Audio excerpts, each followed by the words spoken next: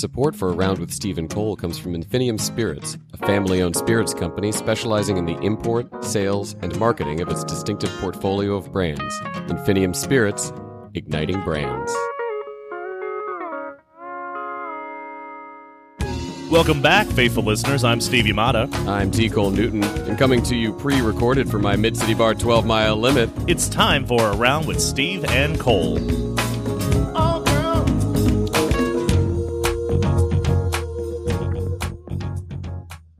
All right, faithful listeners, we are back. This is Steve Yamada, the Shadow King of New Orleans. I am embracing that title. I'm here with my partner, as always, T. Cole Newton. We are here at 12 Mile Limit, my Mid-City Bar. We got a couple of great guests for you for this episode. We wanted to talk about some social justice work that is going on here in the city of New Orleans. So joining me today from the Vera Institute of Justice, Corinna Yazbek. She is the Senior Associate for Strategic Partnerships, and also Sue Mobley, who, in addition to being the co-director of Paper Monuments, is, and I'm going to read this slowly because it took a while to write down, Public Program Manager of the Albert and Tina Small Center for Collaborative Design at the Tulane School of Architecture. How do you do, Sue? That was well done. That was Thank well you. done. Yeah, Now say it faster. 3 times faster. 3 times Fast. Oh, Sue, how fast can you say it? I'm Public Programs Manager at the Albert and Tina Small Center for Collaborative Design at Tulane School of Architecture. Would you like to become a co-host on a podcast? I just feel like it's time for an upgrade. Actually, I might be the one who gets replaced, so don't. Let's not entertain those thoughts. She has enough jobs. You guys were both involved with some of the work that BEAR was doing recently, the Bourbon Alliance for Responsible Entertainers. And it's why that's the only reason we've all been in the same room recently. And it's what made me think, it's like, oh, they're not necessarily working closely on anything right now. Now that that's sort of, they're sort of looking for a new direction right now, as far as I can tell, because they were, I think, more successful than they expected to be. So it's sort of like, what's the next fight mode for them? But you guys do a lot of work that's sort of with a similar interest area at the very least. So I thought it might be interesting to bring you both together and talk about social justice in the city of New Orleans. We're fixing it, right? We got 300 years in. We got to be getting close to justice now. Corinna, you want to take that? Are we living in a just and fair society these days? Mere steps away. I think that we have come a long way. My organization has had an office here in New Orleans since 2006, and when Vera first opened, it was when there was FEMA money available to rebuild the jail, and the previous jail had 7,000 beds, housed about 6,000 people, and New Orleans incarcerated folks at 10 times the national. Is that right? 10 times the national average, and we were the global leader in our rate of incarceration. Mm-hmm. So based on like resident per inmate. Is New Orleans, because I knew that Louisiana incarcerates at a higher rate than the rest of the 50 states, and America, the United States of America, incarcerates at a higher rate than the rest of the world. That's right. Does New Orleans incarcerate at a higher rate than the rest of the state? Because that's like a real triple threat there. We no longer, that's a good question. Within Louisiana, I'm not sure how we rank in terms of other parishes, because it's a parish jail, right? But we are no longer the national leader, so New Orleans is no longer the global leader in incarceration, thanks in no small part to efforts like social justice organizations like Vera, but also, of course, Vote OPP, or the Orleans Parish Prison Reform Coalition members, and advocates throughout the city. I remember I was hearing the Ben Watson, the tight end of the Saints, I recently heard on the radio advocating for the kind of work that Vote does, the voice of the ex-offender. They're advocating for the right for felons to regain the right to vote after there's legislation right now that's hopefully might stand a chance. Nope, the bill is on the governor's desk. Oh, really? It passed out of the legislature? Yep. That's amazing. Yep. And we've got a guy who's mostly a Democrat in the governor's house right now. Yeah, he's expected to sign it. That's really great news. Also, if you haven't seen the gif of Norris Henderson and Reese Riley hugging when it's announced, it's maybe the most joyful thing I've ever seen in my life. Norris Henderson is he's one of the people behind Voice of the Ex-Offender Vote, and was wrongly incarcerated for murder for decades, if I'm not mistaken. and has come out and is doing amazing advocacy work now on the other side. Just a quick point of clarification: they've changed their name. Oh, yeah? because What ex-offenders stigmatizing. Oh, it's I was unaware. experienced. A voice of the experience? Yeah. Ah, that's pretty cool. It is, yeah. They're doing great work around like the Black Mamas bailout that just happened on Mother's Day nationally, where they were putting money up to bail mothers out of our local jail.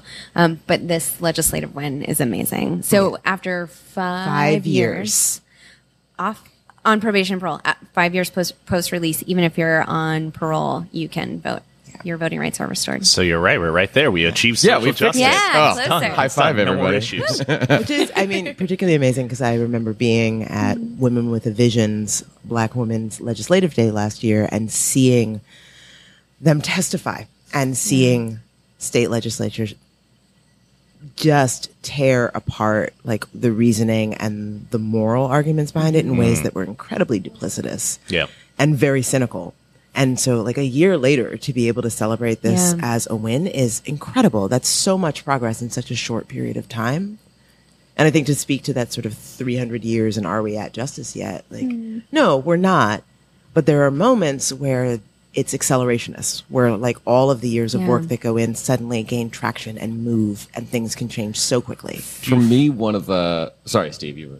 Oh, I was going to say, do you find that I mean, I'd imagine, I don't have a lot of experience. I have no experience with politics in Louisiana for the most part, besides just shaking my head very often. But I have a feeling that like the conservative bloc that's probably coming from like North Louisiana, other parts of the state as well, that fight a lot of these issues, their arguments are going to be very anecdotal and very moral based, as you were saying. Do you find like oftentimes when you are trying to address the issues such as this, that you're taking statistical arguments, that you're using more like a scientific and analytical approach, and then you just hit this like, but I think that this is going to happen kind of argument? Do you want to field that first? Or No, should I? you take that one. Yeah, I mean, a lot of Vera's work is based in data and evidence, and we collect and analyze data from a variety of sources within the local criminal justice system, but then our sort of parent organization based in New York did a whole website, the incarceration trends since the 1970s. What have counties around the country, what have their incarceration trends looked like? And so you can really like look at the data by race, by gender, and see what has happened over time and correlate it to crime trends. So that we know in the 90s when crime, especially violent crime, was much higher, we were incarcerating the most number of people in history. And so if more incarceration did not lead to safer cities, then what else, right? Like you sort of reach a point of diminishing returns, and we know that wrongfully incarcerating people or over incarcerating folks because they have a mental illness, addiction, or poverty issue, just it destabilizes their lives and leaves them with fewer opportunities when they're back in our communities, and then they make more desperate choices, right? So, does that answer your question? And it's interesting that you pointed out the conservative, because actually, like, we're in this like unique moment in time as a country, but also as a state where there is left-right alliance on decarceration, where the Koch brothers are investing money and reducing prison populations. And Grover Norquist was the keynote speaker at a criminal justice summit here in the fall of 2015, and my head was spinning. I was going to mention something like that. A few years ago, I felt like there was a real watershed moment nationally when the Oklahoma state legislature banned the death penalty. And I think at the time there was 0 Democrats on the Oklahoma state legislature. I think they still have 0 Democratic people in Congress. It's a 100% Republican state, but there are still people. But there's a wing of the Republican Party that is very strong and ideologically pure in a way that really believes truly in shrinking the power of the government. And the framing for that was that the greatest example of government overreach is whether or not an individual citizen should live or die. And that if you give the government that power, then you're essentially granting them unlimited power over people's lives. And I think the reframing a criminal justice reform, it creates this opportunity, as you know, for an alliance between people who approach these issues from a social justice framework and people who approach these issues from a small government framework. They want the same things in this case, at least. So there's some opportunities there, and we're seeing that. I want to say something. I want to kick it to Sue because I think like there are two oppositions that we encounter a lot. One is the folks who have a vested economic interest in maintaining the systems the way they are, and that includes even Democrats. But then sort of the trolls in the comment section on newspapers, right? So they're the best. Like I think the folks who oppose everything progressive in our city, everything racial justice oriented, are the same ones who oppose criminal justice reform. I was going to say, I think that what Cole just mentioned about framing is so critical that, like, I'm trained as a mixed method social scientist, and I am a data person, like, deep in my soul. But I'm also a qualitative researcher and a storyteller, and I have found that like the power of changing that narrative, of reframing things, is tremendous in a way that simply throwing more numbers at an issue often isn't. So I may not be able to change your mind by throwing, this is how many people and this is how much economic damage, and I might. But I think the progressives often want to be right, and we want to throw out like, this is what proves that I'm right. But if you're talking to someone who's coming at it from a moral stance or from a narrative stance, their understanding of the world is in play in a way that you can't actually throw enough data at to change. What you can do is find those ways to tell stories and connect the dots that allows for empathy, that allows someone to unpack something and not take a defensive stance. And I think that that's often where we do see the room to make connections or to build coalition is in repositioning something so that it can be understood differently. Just not on the comments section of NOLA.com. Right? Nobody should spend any time in the comment section of NOLA.com. It is a black hole. It is the worst. At the place. risk of outing myself a little bit here, I've spent a little bit of time in the comment section of NOLA.com, and I've spent a little bit of time in the comment section of Pornhub, and the level of discourse is much higher in the comment section at Pornhub. People are much nicer, especially to women, than they are in the comment section of NOLA.com. I'm definitely going to want to hear more about this. Would you expound? Do you have I'd rather examples? not at this time, but yes. Sometimes we cut things out on the show. I'm not cutting that out. That's perfect. That's Nor great. should you. That's going to stay on. We talked a little bit about Vera. Sue, do you want to talk a little bit about the work that the Center for Collaborative Design at the Tulane School of Architecture does? So Small Center is part of the School of Architecture. We're the community design center of the School of Architecture, and we work with nonprofits and community-based organizations to design and build things that help them to better achieve their missions. We also do what we were calling graphic advocacy, and then it was giving Tulane anxiety, so we're now calling messaging. Where we take advantage of the fact that our students have solid graphic sensibilities and design skills to work with organizations to better tell stories about the work that they're doing.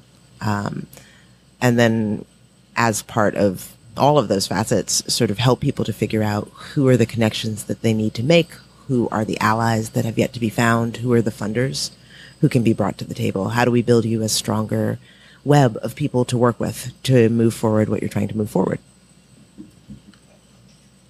All right. And lest we forget your other hat, do you want to talk a little bit about paper monuments? So again, there's a lot of storytelling in my life right now.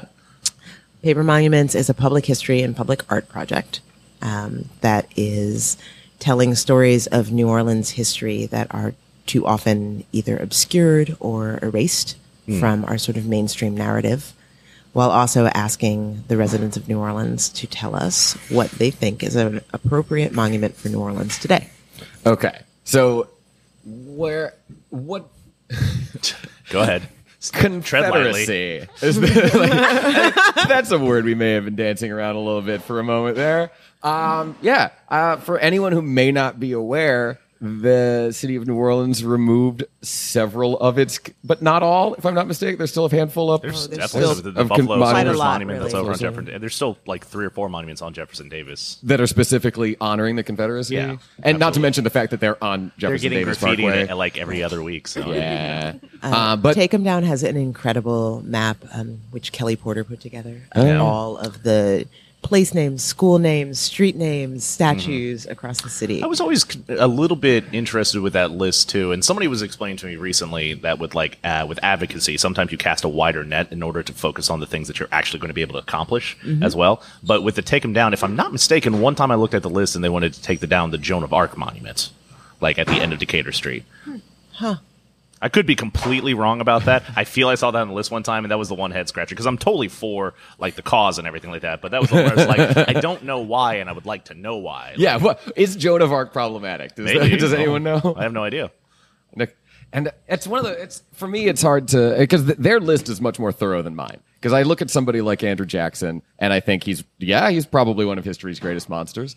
But he did win the Battle of New Orleans, and if that's what we are specifically honoring him for, then that's a hard argument to make that we shouldn't He's in a New Orleans monster. be honoring him for winning a battle without which New Orleans might not be part of the United States. Though, to be fair, the war was already over. Yeah, Yeah. but you think England just would really throwing have that just out there. given it back if I'm they just happened throwing to that win out it in there. the Thank you. meantime? My new co-host Sue over here, who's not supporting genocidal maniacs. You should put that on your business card. Sue Mobley, not supporting genocidal maniacs. That might enough titles, That might be actually. one of my business cards. What are the? Let's pivot away from. I mean, I think at least the four of us are probably on the same page about honoring the fallen sons of the Confederacy. Or yeah, but what are the common answers that people have for the appropriate monuments? Mostly what I hear are musicians. Your Alan Toussaint's and your Louis Armstrongs and the like. Are there people who are not entertainers who are also commonly on lists? So here's what's really interesting about this is that I see a lot of the musicians and entertainers showing up in the comment section of NOLA.com and a lot on social media. But our project is modeled after a sibling project in Philadelphia called Monument Lab, which spent years collecting public proposals for what was an appropriate monument to that city today. And like them, the range of things that we're getting when people actually put pen to paper is tremendous, and it's beautiful, and it's not a flip answer of the latest entertainer who died or, the person you think of when you go to the jukebox. It's people asking for monuments to the grandmothers who hold together our churches and our communities, or the teachers who lifted up black children when there was no funding for our schools.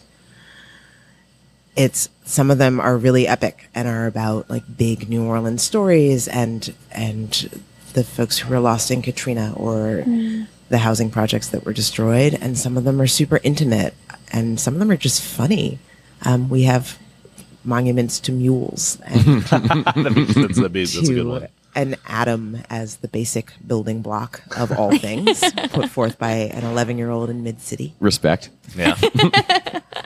And they're lovely. And it's, a lot of what this project was designed to be was a snapshot of this moment in New Orleans, in a moment that is not about responding to a disaster, and in a moment that is not about anything other than we've been here for 300 years, and what does the next 300 look like, and what do we want together in this moment?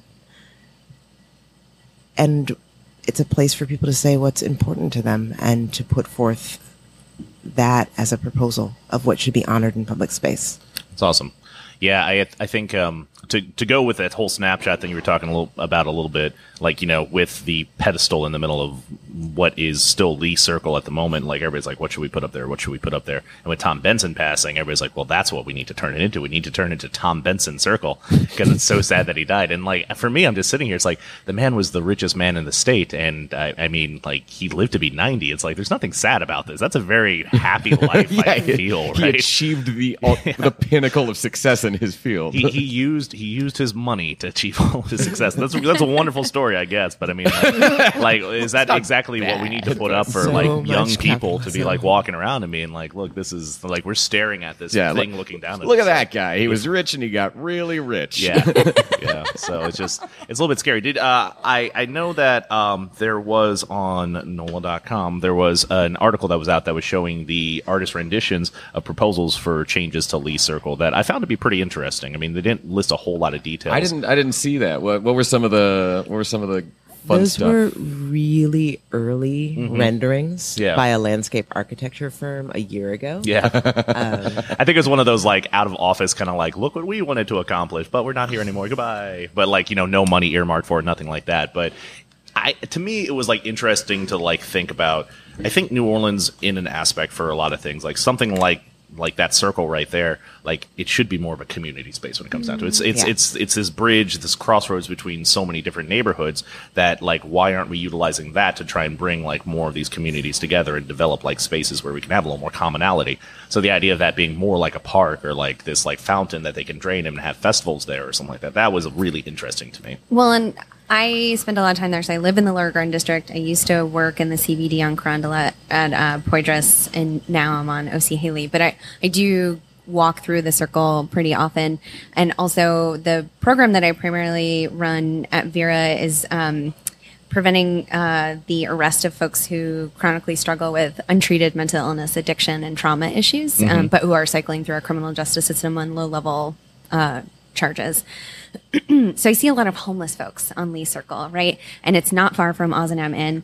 I think that's where a lot of our homeless men sleep at night. And it's if you look at summonses issued to homeless folks over and over again, that's what they put as their address. And so I would be and the Calliope, under the overpass, that's a gathering spot, and camp and is it Coliseum? Yeah, Camp and Coliseum, that like green space right there. So yeah. Well, the Bridge House used to be over there too, right? Which is closed. Bridge House and Gray House. No, is it? It looked closed when I went by. I saw a for lease sign on it the other day. I wonder, it must have maybe moved. It's a third store.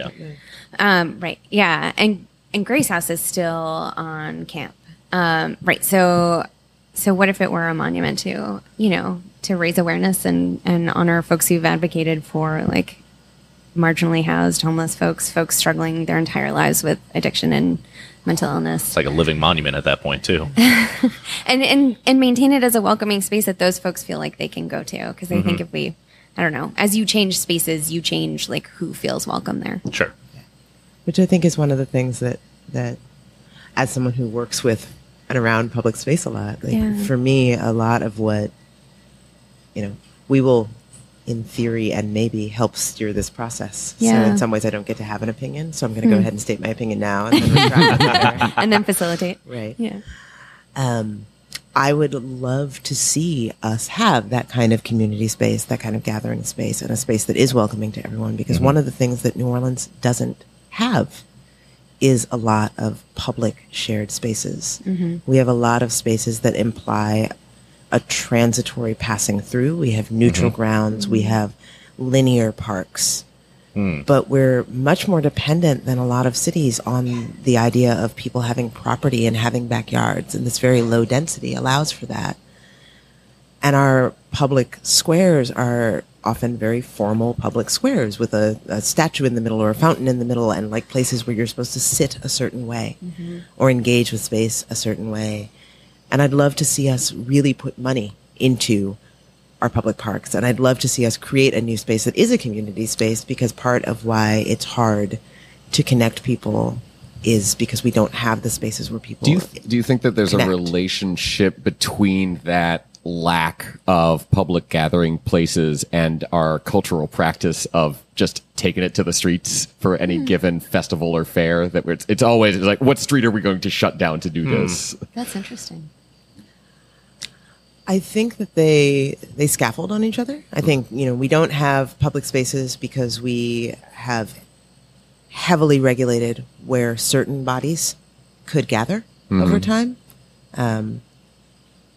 We've limited access to enslaved people and free people of color. We've limited access to working class whites. We've shut off places where interracial unions used to gather to protest the bosses.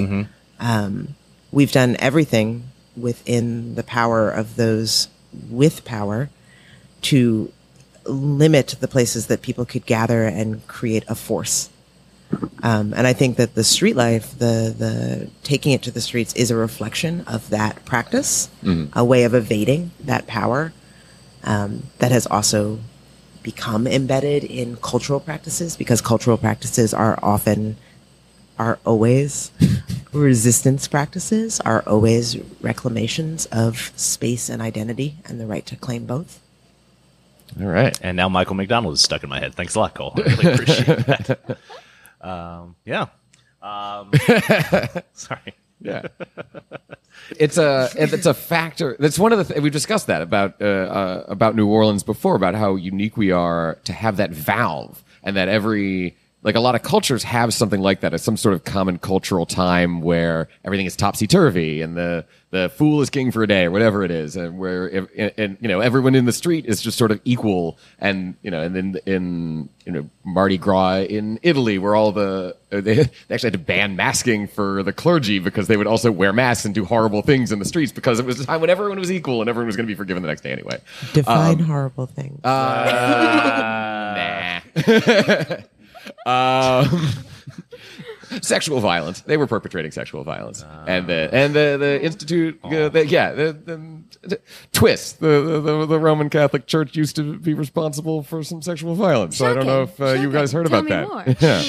But breaking news. New Orleans, and I think again in proportion to how difficult it is to live here, even for people who are relatively affluent, it's often just a very frustrating place to live, and I'm sure much more so the lower you are on the socioeconomic strata.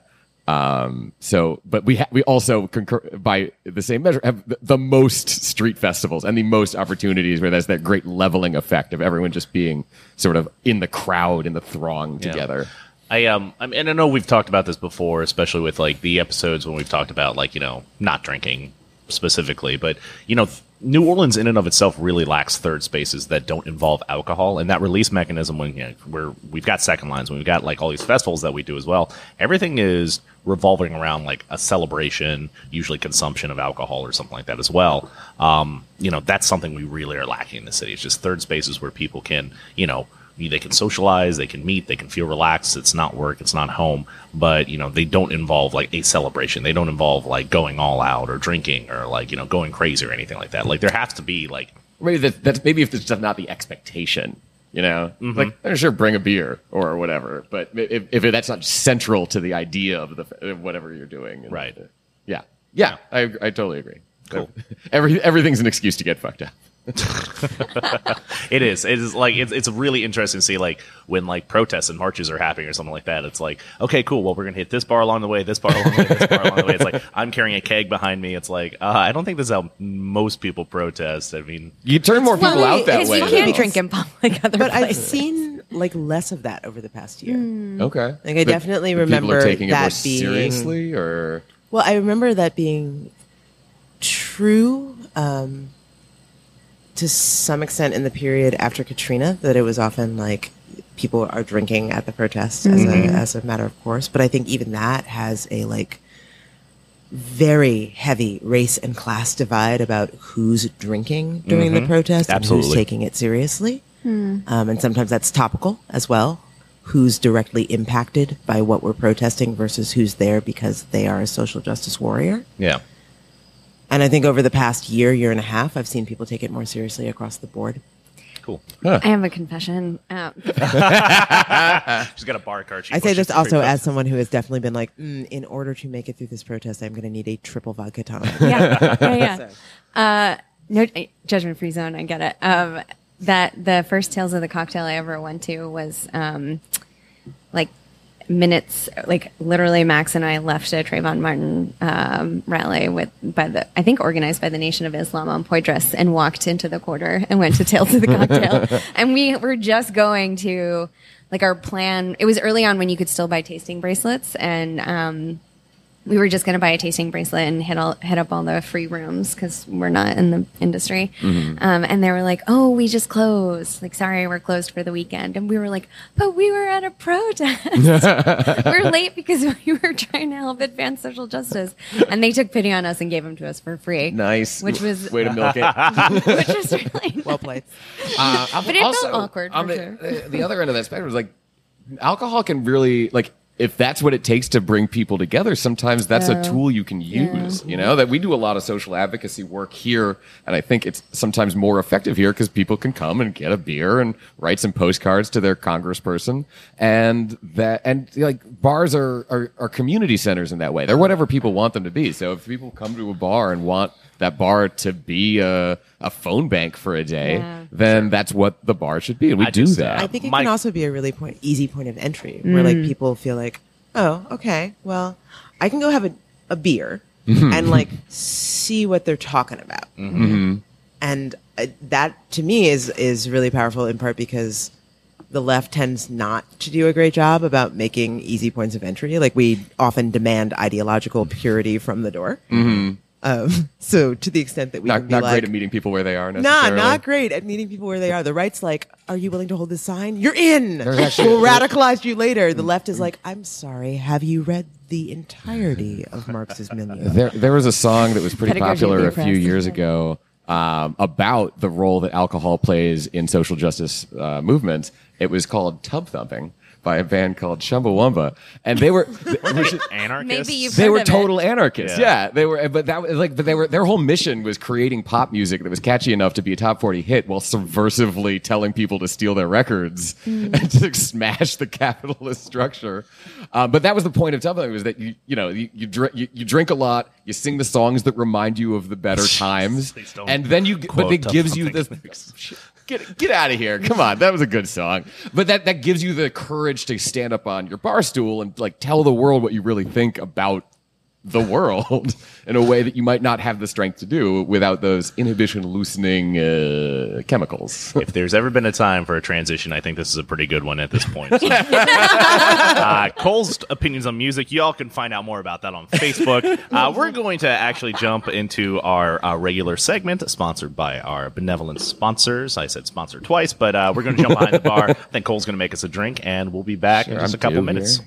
Cheers. Cheers. It is now time to jump behind the bar. We got Cole here. He's going to make a drink as promised from our first I'm going to make a drink. It's the first time in a couple of episodes that I'm hopping behind the bar. Steve's been handling this bit on his own the last few. So thanks for picking up the slack for us, Steve. Oh, no worries. I've got what's basically a Negroni variation for you. I call it the Van Buren because it's also a bit of a martini play. Because it's a vodka martini, more of a vodka Martinez Negroni.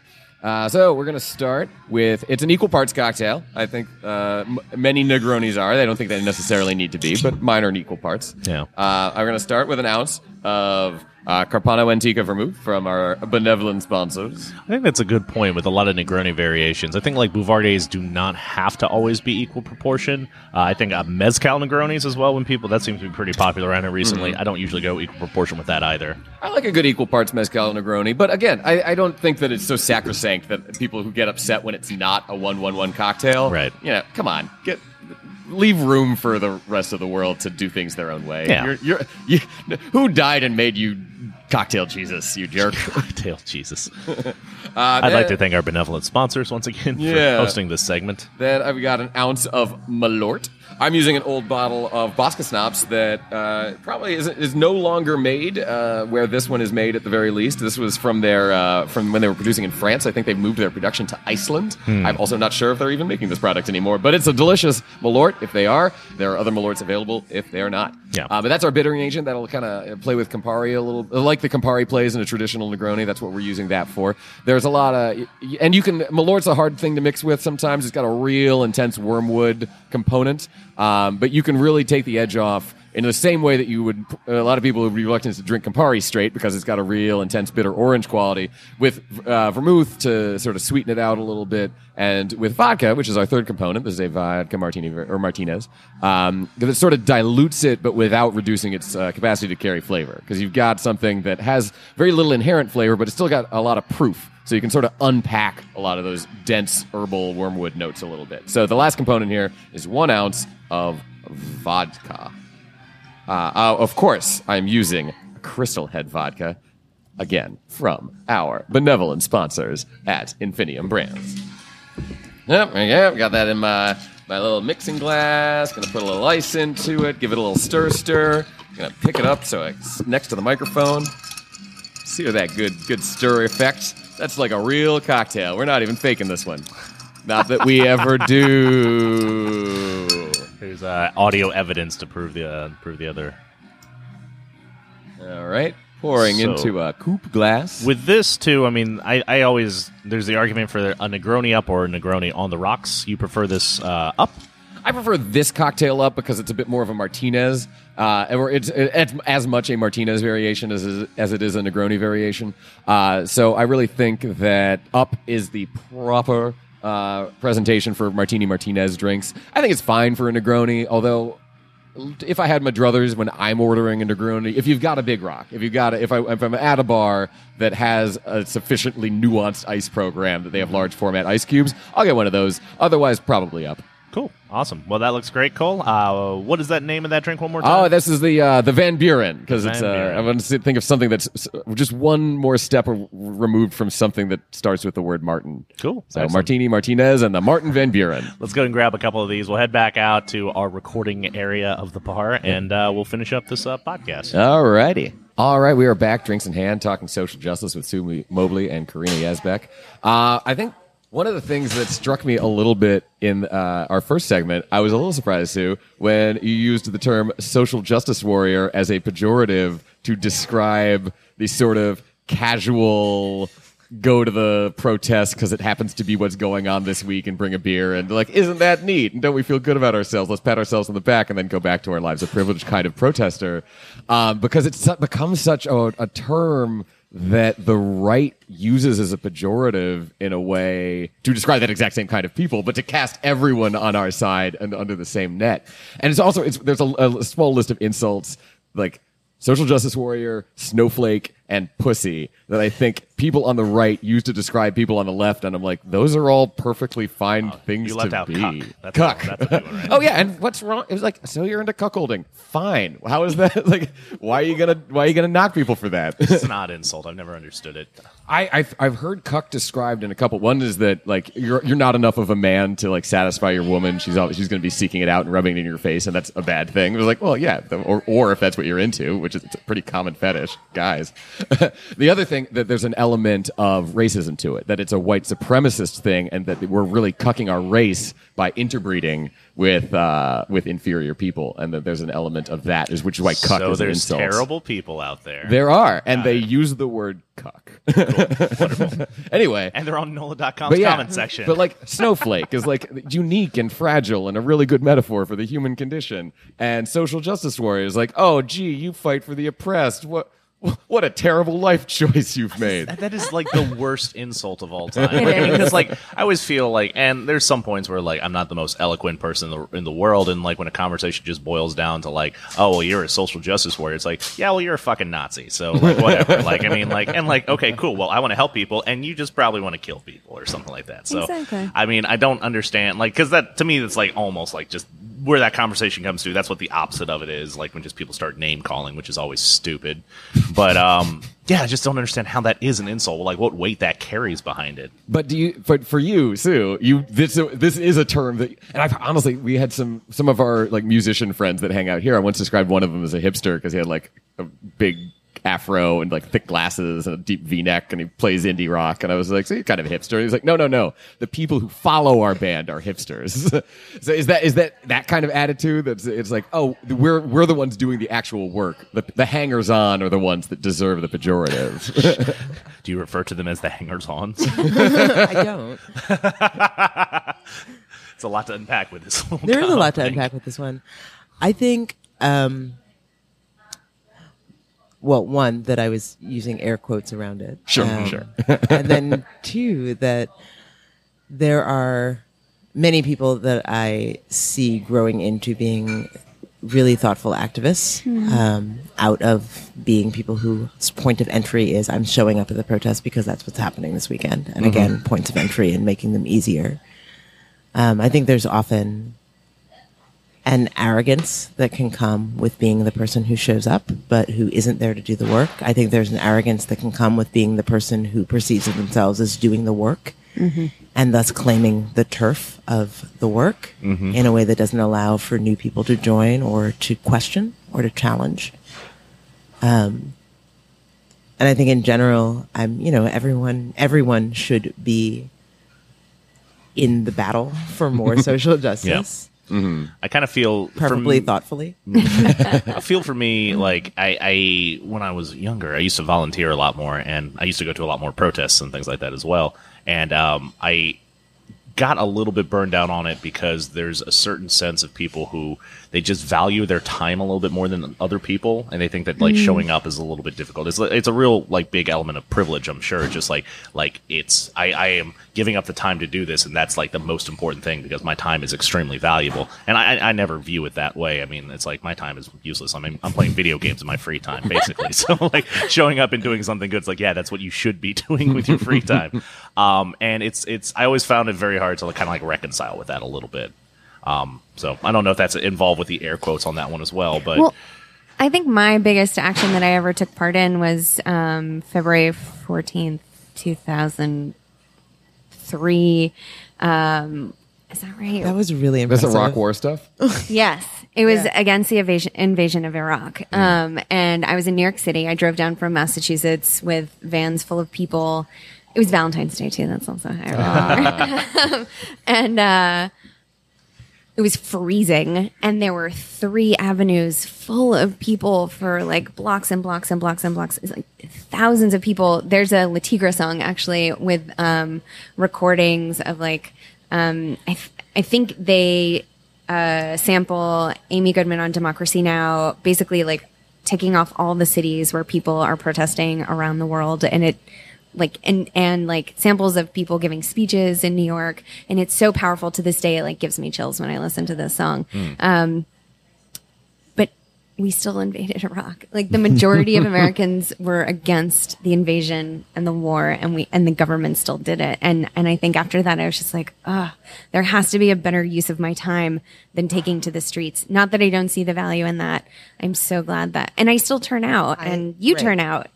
But there's so much more to it than that. It's not. That's not the only thing. Right. It's not enough. That can't be the only thing. Right. It's not that enough. can't be like It's- my time is my contribution is showing up in the streets. But it's And it's that's valuable, enough. and then there, It's totally valuable. And because I do think there is, as we know, that it's important. It feels right. It feels good to be part of broad collective action, and there's very little that you can do that's so visibly a collective action than just gathering as many people in one place at the same time. It's also incredibly affirming. Like my son came out with me to a lot of protests after the election because he was terrified. Yeah. And it was incredibly important for him to see that there were other people who felt the same way he did and to be in community with them and to feel that he was like safe and loved in community because he was, he had kids at school tell him that he was going to be sold back into slavery. Oh, God. As soon as Trump Jesus. came into office, or that we were going to be kicked out of the country because people like us no longer had a place here. Yeah, it's terrifying. But yeah, I felt that way. I mean, I'm not an impressionable child, So people, and I'm also a white person, so I'm much less likely to be thrown out of the country by the stormtroopers. Give it time. You just recorded We're this due. podcast. I think you're We're like due. up against the wall, buddy. Sorry. My views on Taylor Swift will keep me safe. Actually, future ambassador for culture, Taylor Swift. While we scrub all of our other musical. I was gonna say, okay. I did a lot of I was in college during the first Bush years and did a lot of protesting. I lived in Arcata, which is Northern California, and I was in for Day X, which is what we were calling it, was the day that, because they telegraphed the invasion like 2 months in advance. Yeah. They're like, we're going to invade on this day. So every liberal I knew was like, all right, mark on our calendars, take it to the streets on Day X. And it was a big countdown and everything. So I was in Portland for Day X. I was in San Francisco a few months later for another protest that was really big. And that was just, it felt good. It just felt right. Like it was an obligation, and it was sort of the bare minimum. It wasn't the only thing I was doing at the time. But it felt like the least I could do. Yeah. And I found I got to do this, and then what else can I be doing? But this is the baseline. Right. But in terms of the feeling safe and good and like the world isn't just a terrible place, Lilia and I, my wife, we booked tickets to go to the inauguration. And we booked in 2000, and I guess it would have been 17 was the inauguration for the 2016 election. And we booked the tickets before the election, as you might imagine. We were less excited about going to the inauguration afterwards until we heard about the Women's March the day after the inauguration. So we kept our tickets and, just hunkered down and made posters on the day of the inauguration and then went out. And it was one of the greatest days of my life, being out in D.C. on the Mall. I'm from D.C. I was born and raised in D.C. And you sort of take these public spaces for granted. But following in the literal footsteps of the civil rights movement and being there for the Women's March felt like it was like the first day of the next step. There was the period between the election and the inauguration when everyone was just like, oh, shit. And then everyone was that was when it was like, all right, now it's real. That happened. And next day, and the degree to which the crowds for the Women's March absolutely dwarfed the crowds for the inauguration was one of the great comforts. And there's a little bit skew there because DC is obviously a very liberal city. So people who just had to take the metro down to the protest, whereas people who were coming in for the inauguration probably were coming from farther afield. So that skews things a little bit. Because I remember it was like, but that march was also echoed across the country, across the globe, on every continent. Yeah. Totally. I was worried about that too, because I knew so many people who were going to the Women's March in New Orleans that same day. It was like, if everyone's just going to protest at home, then no one's going to come to DC and it's going to feel very empty, even though there's thousands of people. And it was the opposite of what happened. Yeah. It was just such a critical mass that it was invigorating, and it made me feel great. It made me feel optimistic for the first time that I hadn't felt that way in a while. So yeah, let's all take the country back, everybody. So I think what's important is, I think it's very easy to make excuses not to become more involved in things. Like, we all have our jobs, like we struggle to different degrees economically and paying the bills and all that other stuff, and we have a lot of other things that demand our attention as well. For two people who definitely dedicate a lot of time for social justice issues and advocacy, showing up to one protest might not be the best. Isn't like, that's not going to solve anything. What are steps that some of our listeners might be able to take to get more involved? I mean, I think education's a big thing. I think that involvement's a big thing, and then showing up to these big things is. I mean, it's 3 different steps you can really take. So, what's some advice that you might be able to give our listeners to become more active? Because I think there is a barrier of entry for a lot of people where you put up small barriers for yourself sometimes, where it's like, I just don't have time to do this. It's like, well, maybe you do. Just think about it this way. Mm-hmm. I mean, one of the things I've been thrilled to see over the past year is how many people have been like, right, I was nervous about calling my elected officials. Yeah. But now I have them on speed dial, and I wait until I've had 2 drinks, and I call and I leave a voicemail. And I'm like, oh, wow, you got a whole ritual around that. That's well done. But I think that holding elected officials accountable, being willing to get on the phone, write the letter, sign the petition, go knock doors. Educate yourself and then educate others. Mm-hmm. Pay attention to the people who've been doing the work for a long time. I think one of the things I keep saying to sort of national funders and national philanthropy is look at the South, fund the South, organize the South. Yeah. We have been fighting all of these battles that are suddenly new on the national stage. We've been fighting for time immemorial. Mm-hmm. We know how to do this. But you have to be willing to follow the lead of the people who've been fighting the battles all along and learn the lessons. And maybe you do have a new innovation or a new idea or resources or access that weren't in play before, and apply those. Do you think there's a flip side to that, too, that people who have been fighting the fight for so long might be a little entrenched or sort of stuck in their ways, and that they could also find value in seeking young, fresh blood and new ideas? Oh, absolutely. And not just young, fresh blood, new to it blood. Yeah. Some of my favorite folks to organize with, I helped to stand up the Indivisible New Orleans chapter. And I still sit on the steering committee, mostly in an advisory role at this point, because I'm advisory on everything at this point. Wartime consigliere. Is seeing people who are in their 40s and 50s and 60s who are infuriated by what they're seeing happen around them, and who thought these battles were won, and who are also coming to the table with decades of administrative experience or deep access to people that most activists and people in activist circles don't have access to, and new skills and talents to bring to the table, and that's powerful. Like, I, would have been hard pressed a couple years ago to find somebody who could, in their free time, set up a website, do the back end finances, set up an accounting system, and like roll it out in 24 hours for a fledgling social justice oriented collaborative.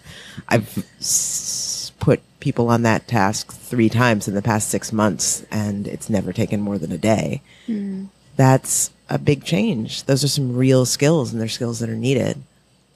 I do think one of the things that's like, if there is a good side to the current state of national politics, it's that it's forced a lot of people out of complacency. Yeah. That people are like, oh shit, there's these people. This isn't like, I think a lot of people, and myself included, can be accused of, and I'm more active than most, but I still think that I should have done more, and I could have been doing more for my entire adult life. And as a relatively, active person in these communities, even before the current administration took office, I still think I could have been doing more, and now I am. Now I'm doing a lot more than I was doing then, and I had that bandwidth. This isn't, and so, but I think a lot of people are sort of in that same headset or mindset that are like, oh, you know what, the country's got some work to do, but we're moving in the right direction. Arc of social justice is long, bends towards freedom, yada yada yada.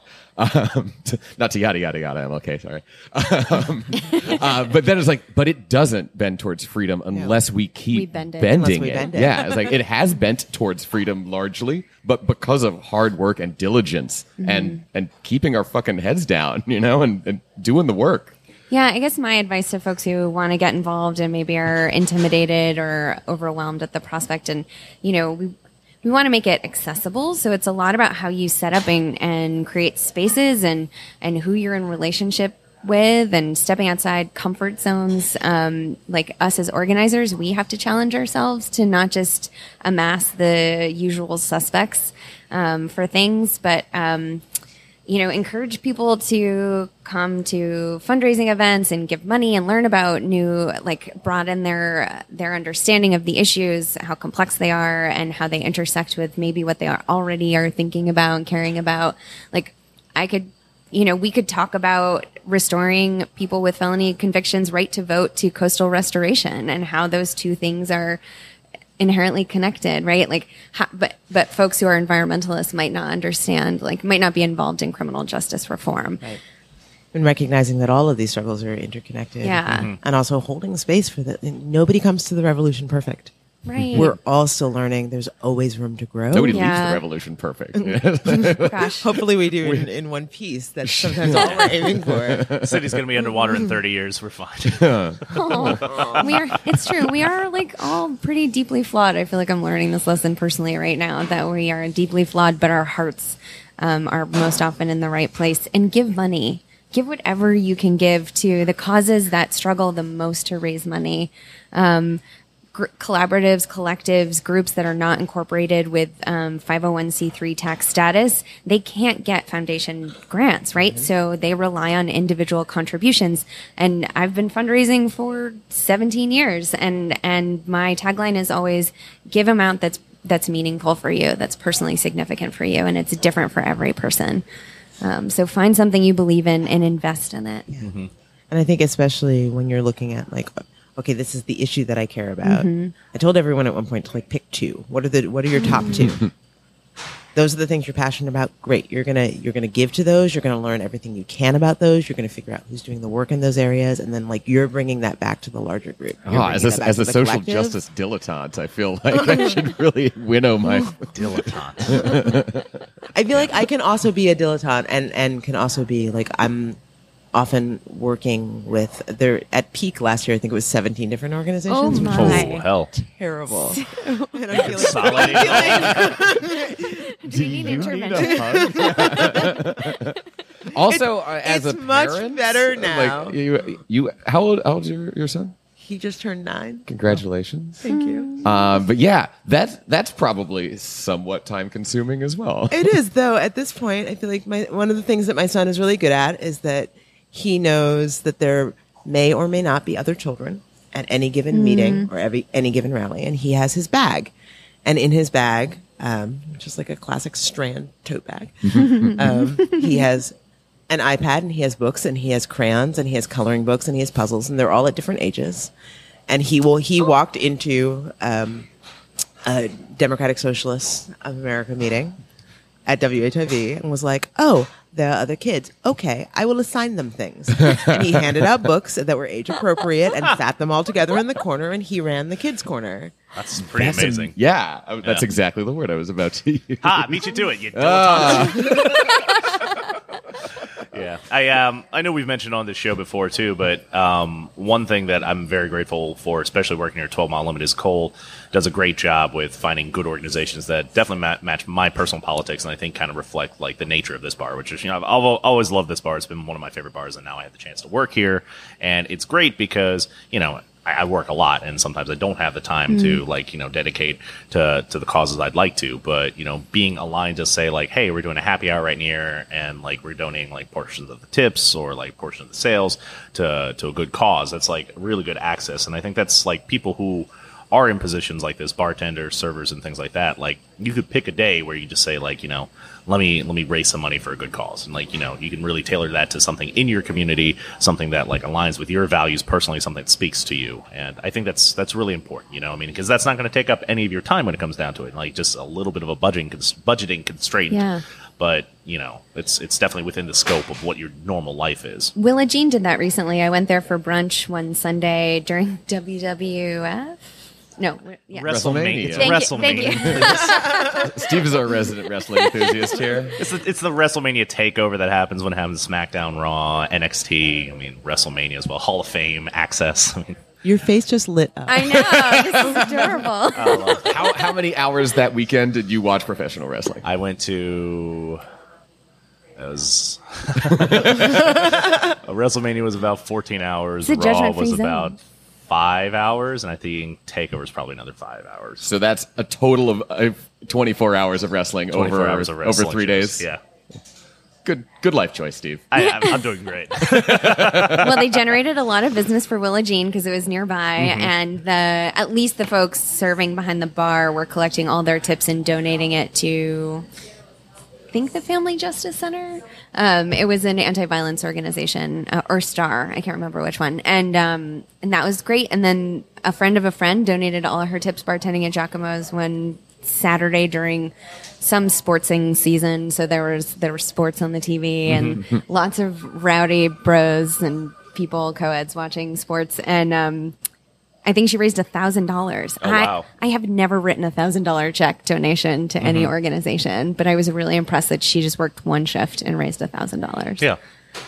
Yeah, it can be really powerful. I mean, there's Negroni Week, which we've talked about, which is sponsored by a big liquor company, and it's like, everybody picks like what their cause is, and like $1 from every sale goes out to it. And I've got my ideas of about how effective that is when it comes down to it, but I think the heart's in the right place with it. I think they've also made they've done a lot of work to make it more effective over the years. Yeah. Nobody starts out at the platonic ideal for these things, but they've made it a lot easier to interact with the platform. They made it a lot more effective. They've made it a lot. There was a point where you do $5, you do 5 Negroni sales, you wouldn't really promote it, then people felt like the impact was muted. But I think that they've addressed a lot of the concerns that people had about Negroni Week. They're selling Campari at cost to all the bars that are participating, right?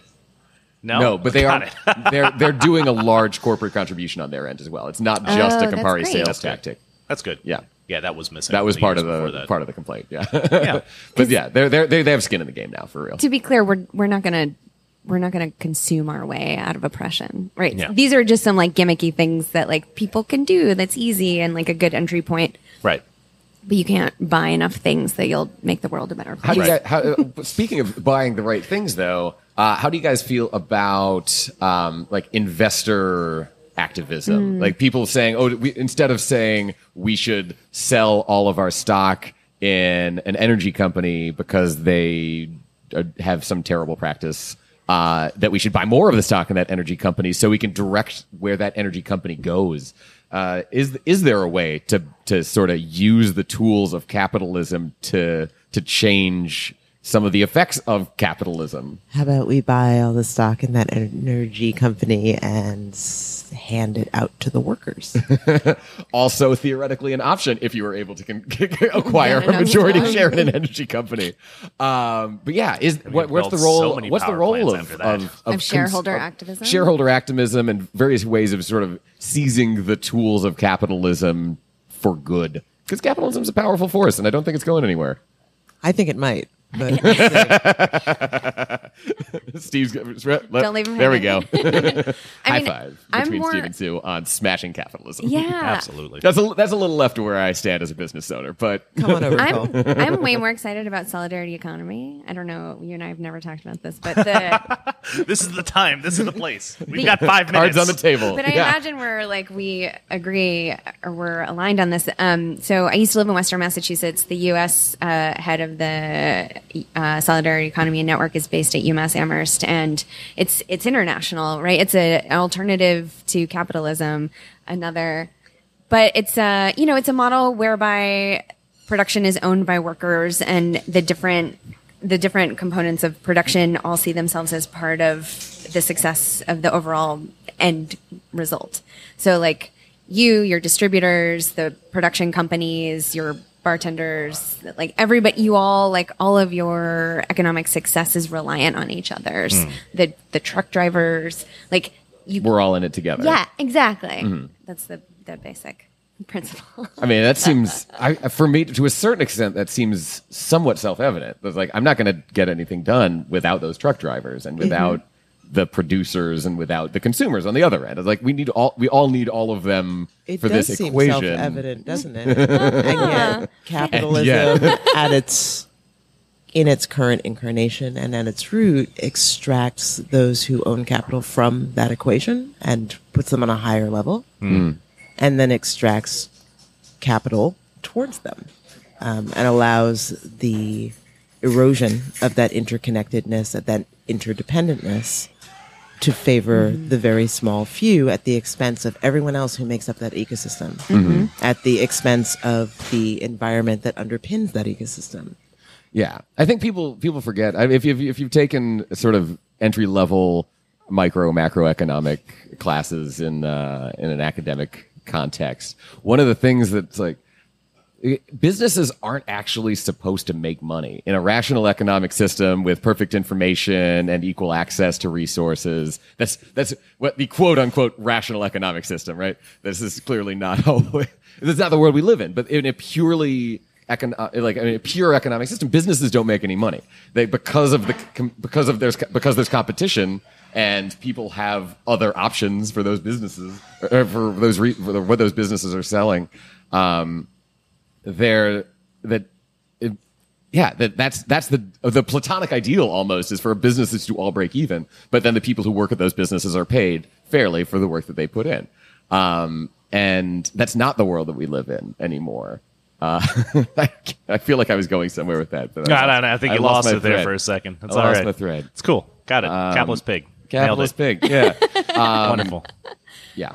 The separation of the financiers from the rest of the system, I think, is where you start to get that the people who view themselves as money creators are sort of a privileged class that can extract more value from the system. And over the last, I don't know what, since about forever. Yes, forever, but to an increasing extent in the last, say, 50 years, the degree to which sort of the banker class, for lack of a better term, has gotten a larger and larger piece of the pie, and where the workers and people who actually like build things and have jobs. Think of it as being a microcosm in the past 50 years that emerges that looks like the global economy over the past 500. Yeah. If you look at workers as being, say, the nations of Africa,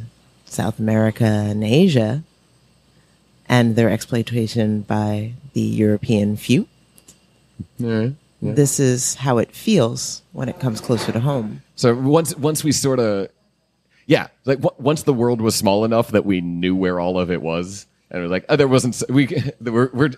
guess the leveling of the global economic playing field to a certain extent. We have all of the countries that are, we use the term developing countries. Once those are more and more developed, it's less economically advantageous to exploit workers there, and it becomes more and more economically advantageous to rediscover the exploitation of workers closer to home. Oh, I think that once it becomes less advantageous to absolutely demolish workers elsewhere or to marginalize people to the point of genocide, it becomes necessary to exploit those at home and closer to home further. Yeah. Late stage capitalism is accelerationist. It's the same model. It's just getting tighter. It's hurting people who look more like the people who are hurting them than it used to. To a certain, But its nature hasn't changed. Does that open up an opportunity? Because a lot of people who look like me, being the white man at this table right now, a lot of people who look like me seem more likely to get involved when it's other people who look like me that are affected. Funny how that works. Right. And that's probably true of other groups too. It's just that we're not as used to it as those other groups, perhaps. So it's like, oh, wait a second. I can be oppressed? Well, I can't have that. Well, or people can rise up and overthrow you and chop your head off, right? Like Preskavakov, actually. Maybe you guys have read this article. You went straight from guillotine to Preskavakov. Because he talks about That's a good this. segue. He says if we continue to widen the wealth divide, especially in New Orleans, and displace people and squeeze their wages, like they're coming for us. Yeah. There will be pitchforks and torches. Yeah. Right. There's only so far you can push Well, it. I mean, the service industry and the service economy is already starting to organize. Yeah. We're seeing them they just interrupted that new transition for the tourism board, which isn't the tourism board anymore. I didn't hear about that. There was a group called the Hospitality Workers Committee, which is part of the workers group. That's the one. And I read about it and I heard about it on the radio on the same day, and I was like, oh, maybe I should reach out. So I reached out to Ethan Elistad, I put it on Facebook. I was like, hey, does anybody connect over there? Because I want to talk to them. Yeah, That's but the work they're doing. I'm clearly, interested. it's like... And Ethan put me in touch. Friend of the show, Ethan Elistad from the Music and Culture Coalition of New Orleans. Magna represent. Yeah. Friends of the show. Yeah. Yeah. But yeah, I mean, that's it, right? I mean, the aspect of seizing the means of production in this city is we've got the denigration of service employees, including musicians, including all entertainers, all bartenders, servers, cooks, and everything like that. That's where a majority of our taxes are coming from. That's the appeal for why people when we put all the money into tourism, why are people coming to New Orleans? It's for all these things, and there are no benefits. There is no health care provided.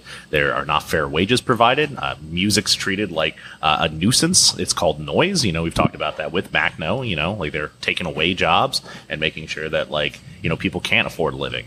So Also, most of those taxes that go in don't come back to the city. no, they go out to the They state. go at the state, and then they come back to the Convention and Visitors Bureau, and they come back at about $20 million a year. The Convention Center is sitting on a $240 million pool of money that could provide a universal basic income for every musician, culture bearer, service worker in the city. We could have affordable housing.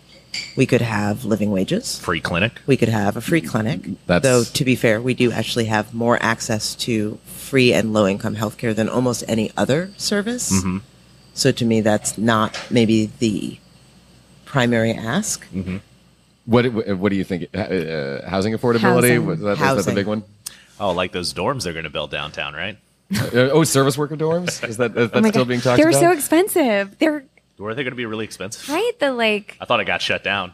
But the proposal was that they were for, mid 20 somethings, and the cost of them was still pretty high. It was a Maybe reflection of what the 800 a city month. thought Yeah. service employees deserve. It was Shared common space. a reflection yeah. of the conception of a mid-20-somethings creative class. That's like a classic Yep. Richard Florida. These people who are coming through here, who will be here for a brief period of time, and not at all, the wages in the service economy. We talk about it in terms of waitresses and bartenders Yeah. a lot, but the average wage for a hotel housekeeper is less than $14,000 a year. Good Lord. That is 20% of our population makes less than $10,000 a year. The average musician is 17.8, and that's moved 5% up in the past decade. It's a non-starter to have a city that is as economically unbalanced as this one and expect that it's going to do anything other than be perpetually riddled with violence and on the brink of a revolution. So yeah, press has a point. Let's straighten it out, or the guillotines are Hey, Cole. coming to the neutral ground. Yeah. Can your new business be a worker owned and run cooperative? I'll talk to my other partners about whether or not that's a a nice viable way of option. saying no. I Texting think, one of your I am partners right not now. all. Yeah.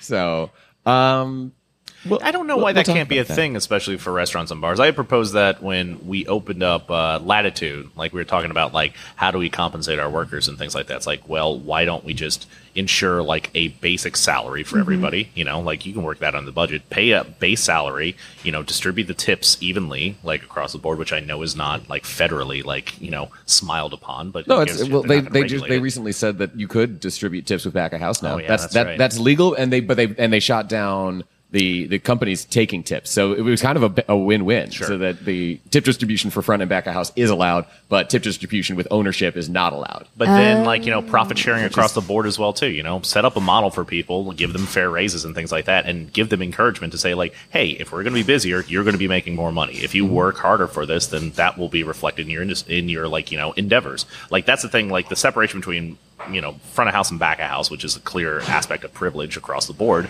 is that, like, you know, as a bartender or a server, you're going to be rewarded for your hard work. Yeah, That's that what if tips are. the busier you are, that your compensation increases proportionate to Right. that. But for a cook, you're paid the same amount of money. Yep. For a dishwasher, you're paid the same amount of money, Yep. even if you have to wash 5,000 dishes or as opposed to 50 dishes. Yep. I know Whole Foods is not the be-all, end-all golden model for a corporation, but they used Gets to a lot have, worse. they used to have profit sharing where, like, in your department, if you came under your labor budget and sales reached a certain level, then especially if you were in a department that generated its own sales, so like the meat department or the prepared foods department, you would get some of that in your check. Yeah. You would get profit sharing. Yeah, I mean, I'm a big advocate for moving away from the tip system. Like, Yeah. I think that's like it's a hugely problematic thing, and everybody just like the argument against that is always that it can't, like, you know, there's no other solution. Like, this is the only thing, this is the only way it works. That's what everybody's going to say. And like, you'll bring that up in a room full of bartenders, and like they flip out. They're just like, no, I depend on this. And it's like, you know, you've created this system where like bartenders are the pinnacle of like the tip service industry employee at this point. We're used to a lot of like making more money. We're used Yeah. to like a certain amount of comfort. But at what expense does that really come from? But there have to be ways. You know, there's not even like difficult ways. There's ways to address it. There's ways to buck The the rest system of the changing. world doesn't do it that way. Yeah. Exactly, right? I mean, Like literally, there are not only other ways, but they're like in practice Right. everywhere else. but even within our own economic model, there's a way that I think you can like divide the pie up or create a business like with a business plan that ensures the longevity and the health and the well-being of your employees financially, mentally, and all these other things. And I don't think it's like, you know, some unsolvable problem. Is there a workshop on that at Tales of the Cocktail this year? No. That's a. There's. I know callback. that. I like at that. least in the. No, yeah, that's good. But yeah, I know that in the Northwest, at least, there are a few businesses that are attempting a similar model. So maybe No, but then like even those businesses as well, people look at them and they're just waiting for them to fail. Like Danny Meyer's restaurants in New York, which are problematic when it comes down to it. Like everybody wants to look at anecdotal evidence to just say like this is failing, this will never work. We have to go back to tips and things like that. That's the only way this could possibly work. But I'm saying that there've got to be ones now at this point that have demonstrated a track record of success. A lot of them gone out of business in Seattle, especially. Well, San Francisco, and Seattle. Portland. I mean, the difficulty of operating a restaurant with a $15 minimum wage is not insignificant. As a business owner, I don't know if my business could survive in that environment. So, I mean, I would love to live in a world where I owned a business that could afford to pay people $15 an hour. And our front of the house, nobody makes less than $11 an hour here, and our front of the house staff, I think, routinely makes more than $15 an hour, including tips. I mean, we're very privileged. We make plenty. Yes. Oh yeah. Yeah. We're not the struggling in the way that many people in the service industry are. Right. But the prices of your products would have to rise in order to Oh, yeah. make it possible for you. 100%. And that's what the Danny Yeah. Meyer menus all explain. Right. Right. Well, But that's just- people have a hard time seeing that. The consumer sees, the consumer sees, I want to pay $5 and tip 20%. And they see that, and the psychological perception is that costs less than something that costs $6. Right. You know? Yep. It's a hard thing to get people to accept. And if you're the first person doing it, then people are going to have a hard time getting on board with that from the consumer level. Yeah. And those consumers are, without those consumers, then then the whole model falls apart. Don't support cheap restaurants. That's a big thing. I was trying to explain to somebody recently. It's like if somebody's like, I love this restaurant because I can go in there and I can get in and out for like less than $15. It's like, I know that dishwasher is probably getting paid $20 a day under the table back there. Don't support that. We can't support people who aren't taking care of their employees. And like, end of the line, you know how a business is functioning by the number of people who are coming in and what their average price point is. That's fascinating. I would love to see like a review of how restaurants treat their employees. Like Hotel Workers Rising has what hotels around the nation are unionized and like how they're rated. Yeah. In terms of generational like Asian American restaurants and businesses and things like that, it's super problematic because like the thing has been like, I can go and get a banh mi at this restaurant and it's like $6 and it's like they've always charged $6. Well, they're going out of business now, and then you've got the generations coming up that don't want to continue those businesses because they can't make money. And if they raise their prices, all of a sudden like they're going to get like they alienate their consumer base. Absolutely, because it's just not a $6 banh mi anymore when that should have been a $10 banh mi to begin with. Yeah. Right. I was recently working on a memo for the new mayoral administration and texted my friend. Our NDAs are expired. Yeah. Can we just have this moment where we're really excited about that? Yeah. This is outside of the transition team process. This is with my Vera hat on, sort of looking at like what's next, like what's coming down the pike for big picture criminal justice reform to secure justice over the next 300 years in New Orleans. And I texted my friend Aaron Clark Rizzio, who, if you haven't had on the podcast, you should. He's the executive director of the Louisiana Center for Children's Rights. They're the public defenders for kids in the juvenile justice system. Awesome. And they also do... They're amazing. They're amazing. They do policy work at the state level and the local levels. And I just texted him. I was like, hey, if you had 3 things that you would want to see change for young people in New Orleans to keep them out of the criminal justice system, what would it be? He was like, I'm at an airport. Off the top of my head, here they are, right?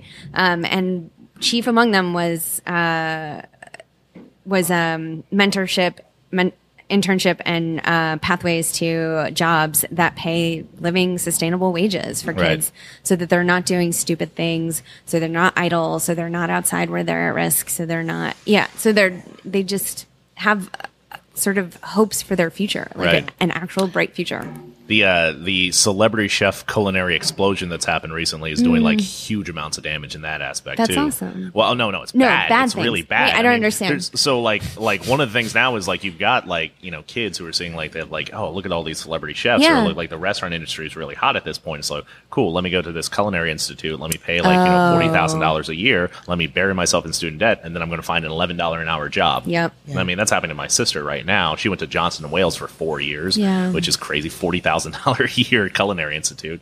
She's got a bachelor's, I guess, but it's like, she's a cook now, right? Yeah. And I mean, it's like, that's skills that you can pick up by just like going through into work that job, experience, right? But in a lot of places, a lot of restaurants prefer to hire people who haven't had that traditional culinary background, because you come in with a lot of sort of preconceived notions about how kitchens are supposed to work from an academic perspective that might not always jive with reality. When I worked in a restaurant that had a larger kitchen, that was definitely like they preferred to hire people with no experience, start them as either food runners or dishwashers, and then those people would be line cooks before you knew it. But those were the people that were valued ahead of the people that were coming out of the Culinary Institute, like come in, unwrap their knife roll, and like show off all their new skills. It's like, you don't know what you're fucking doing.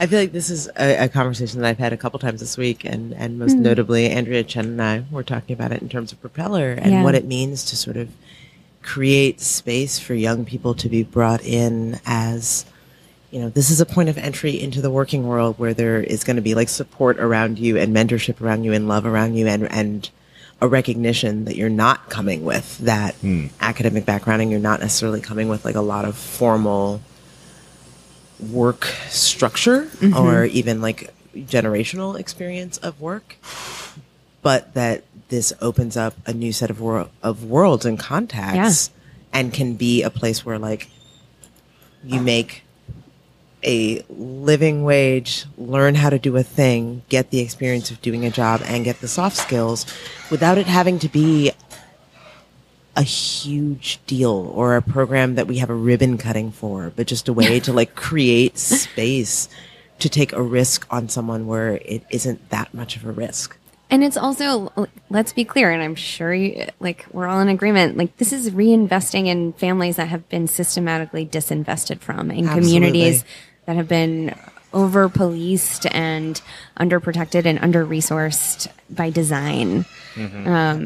So it's really, right, we should not pat ourselves on the back. It's like reparations. Like we are making up for the harms that our parents' generation did and their generation before that. And we should own that it is a deliberate choice. Yeah. Because sometimes it's also going to look like, well, but my degree from Loyola should have gotten me this internship. Well, yes. The entitlement. And the entitlement and the privilege and the sense of I should be the one to rise up because I'm supposed to be in this space. Yeah. And in order to undo that discrimination, in order to undo those deliberate disinvestments, it is going to mean making the choices to invest where people have been harmed.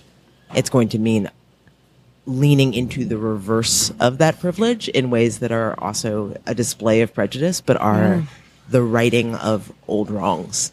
Yeah.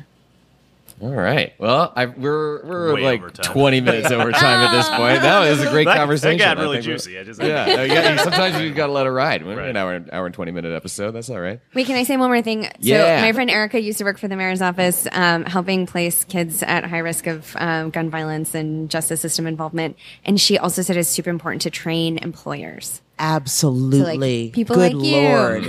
Train employees. Not just soft skills for job seekers who haven't had a lot of traditional employment experience, but how do you mean train employers? Yeah. What resources are available to train employers? Not enough. Yeah. Let's start there. I mean, and for me, it's like as an employer, it's like I try to hire people for the front of the house that already have a foundational like knowledge of cocktails and are already working bartenders, so it cuts down on our training time. But there aren't a lot of people who come from traditionally disenfranchised groups that meet the criteria to just plug and play that way. Yeah. So how do I, for example, as a business owner, help undo the wrongs of the world without sacrificing the resources that it takes to bring somebody up to speed if they don't have the and it is a market privilege. That a lot of it is like the degree of the education that you've received, both socially and in an academic sense, that is sort of required for the delicate art of front of house service. How do I hire people who are and bring them up without losing a beat? So I guess the question becomes, how do you transition people from back of house to front of house? Mm-hmm. That's part of it. Like, how do you scaffold? How do you provide support along the way? And whether it's, you're going to shadow this person until you're ready to be up here, but like there's a path forward. Because that, and particularly for service industry, I feel like is often what is really delimiting is like, there's who belongs back there and who belongs up here. And I remember when I moved to New Orleans, some of my family was already here. My aunt in particular was like, well, like had a long conversation with my mother where she was like, well, she's light-skinned enough to work front of house.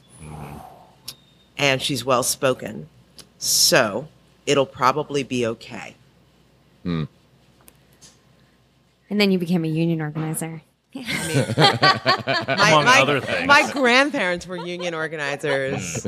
My parents were civil rights organizers. They met during the Poor People's Campaign. I love that. That's super sweet. I just mean you're not just settling for like what you can pass to get. No. You're like, no, I'm changing everything. I'm changing the rules of this workplace. But like that was the immediate frame, and that was Yeah. the point where I was like, I had, finished high school, was taking a year off before college, but that was still the frame.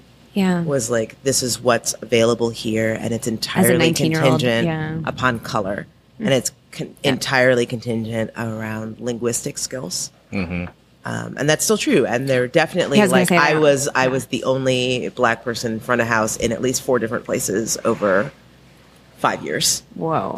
There's so much discrimination with that, with like application processes, with like interviews and things like that. Just like, if it's like, you're not well spoken or you weren't taught how to write an essay, like so much gets limited to you in this industry as well. Like, there's a lot of opportunities to do, like go to conferences and like educational opportunities, and all of them are like write 3 essays. And it's just like, once you do that, I mean, that's just saying, it's like, if you did not have access to proper education, if you don't have what's traditionally thought as like, being a well-spoken individual, like you'll never get past that barrier. Mm-hmm.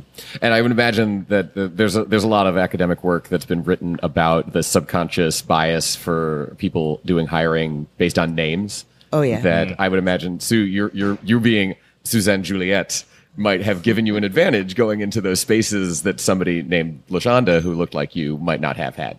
I mean, certainly true, though I never use my full name on anything ever, except my Facebook page, which is mostly to keep people away from so you finding know me. who your real friends Just totally failed. Alrighty, well, that's been around with Stephen Cole. So, we like to wrap up our show. I think it's great for our guests to be able to reintroduce who they are and do a little thing we like to call parting shots. It's just one more nugget of knowledge you can drop on our listeners, so to leave them with a little bit of a parting shot. So why don't we go and start with... All right. My name is Corinna Yazbek. I am the Senior Associate for Strategic Partnerships at the Vera Institute of Justice in New Orleans. And my nugget of knowledge is that we need to rethink what makes safe communities and make sure that includes everyone, and that includes justice and freedom for all people in our city and our communities. Sounds great. Let's do it.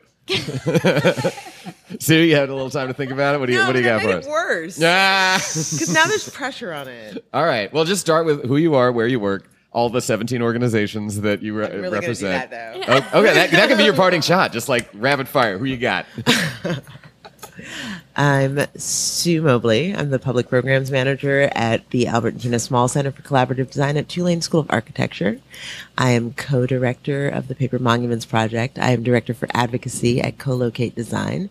I'm on the steering committee of Indivisible. I am board member emeritus of the Music and Culture Coalition of New Orleans. I'm the co-chair of the Socialists of Color Caucus for the Democratic Socialists of America New Orleans chapter, and I think there's probably 12 other things in there. All right. Good And start. mostly, I think my takeaway, or for all of you, my giveaway, is to be patient with yourself and each other, and to know that nobody comes to the revolution perfect, but most of us come with good hearts and goodwill, and take the time to educate yourself and each other, and to talk to the people that you have access to and influence over about how they can be doing more in the world, or at least hearing voices different than their own. This is Cole. This is my podcast. You probably knew who I am already. But for parting shots, I would just like a shout out to other business owners. You don't have to stay on the sidelines. You may alienate some people, but you're going to bring some other people in the door by standing up for what you believe in. If Hobby Lobby can go out there and fight against access to reproductive health and use the clout of their business, I don't agree with them, but I agree with their right to do so. And that just means that everyone else has to be exercising their rights. So no matter how big or small your business is, you have some power as a business person. You have status in the community. You have a voice, and you can amplify your beliefs. And that's a choice that is important to make. I think that we're living in an age where it's no longer acceptable for anyone to really sit on the sidelines anymore and pretend that their work can fully be separate from their beliefs. So get in there, everybody. Fight for what you believe in, and use all of the resources that you have to do so. Steve, you got a party shot for us? Man, that's a hard one to follow up, I think. I mean, there's a whole bunch of hard stuff right there. Stevie Mata here, Shadow King in New Orleans. Thanks again for tuning into Around with Stephen Cole. We really appreciate it. A great episode. A lot of things to kind of cling on to here. If you listen to this and you're upset and think, who are these people? What are they talking about? They're just just a bunch of radicals out there or something like that. Yo, send us an angry Facebook message. We will read them on a future episode. That sounds pretty great, actually. But I mean, it's about embracing things that you you really believe in. I've definitely struggled to be able to articulate the things that I want to believe in, the things that I want to support and everything like that for most of my life. I come from, a conservative state. I lived in the South my entire life, and, worked in an industry where you're not supposed to talk about politics and religion, which is crazy because a bar is supposed to be a community center. You build communities around these establishments where people go to relax and want to be able to talk about things. And I think it's getting better. Working here at 12 Mile, it's nice to be able to have a place where, you don't feel like you have to censor yourself and you can be the person who you actually are. I'm excited to become more of an ally. I know that there is work that needs to be done in order to consider yourself to be a true ally for many of these causes. It's not just about saying that you believe this. It's not about making Facebook posts or Twitter posts and saying that, isn't this terrible, or sharing an article. It's about doing the research. It's about doing the work. It's about showing up. It's about donating your time, your money, and who you are as a person, and really being able to show up. So that's all I got. It's been a super long episode. This might be a two-parter. We'll see how the editing process works. But I'm Steve Imada. T. Cole Newton. And we'll catch you next time. Cheers.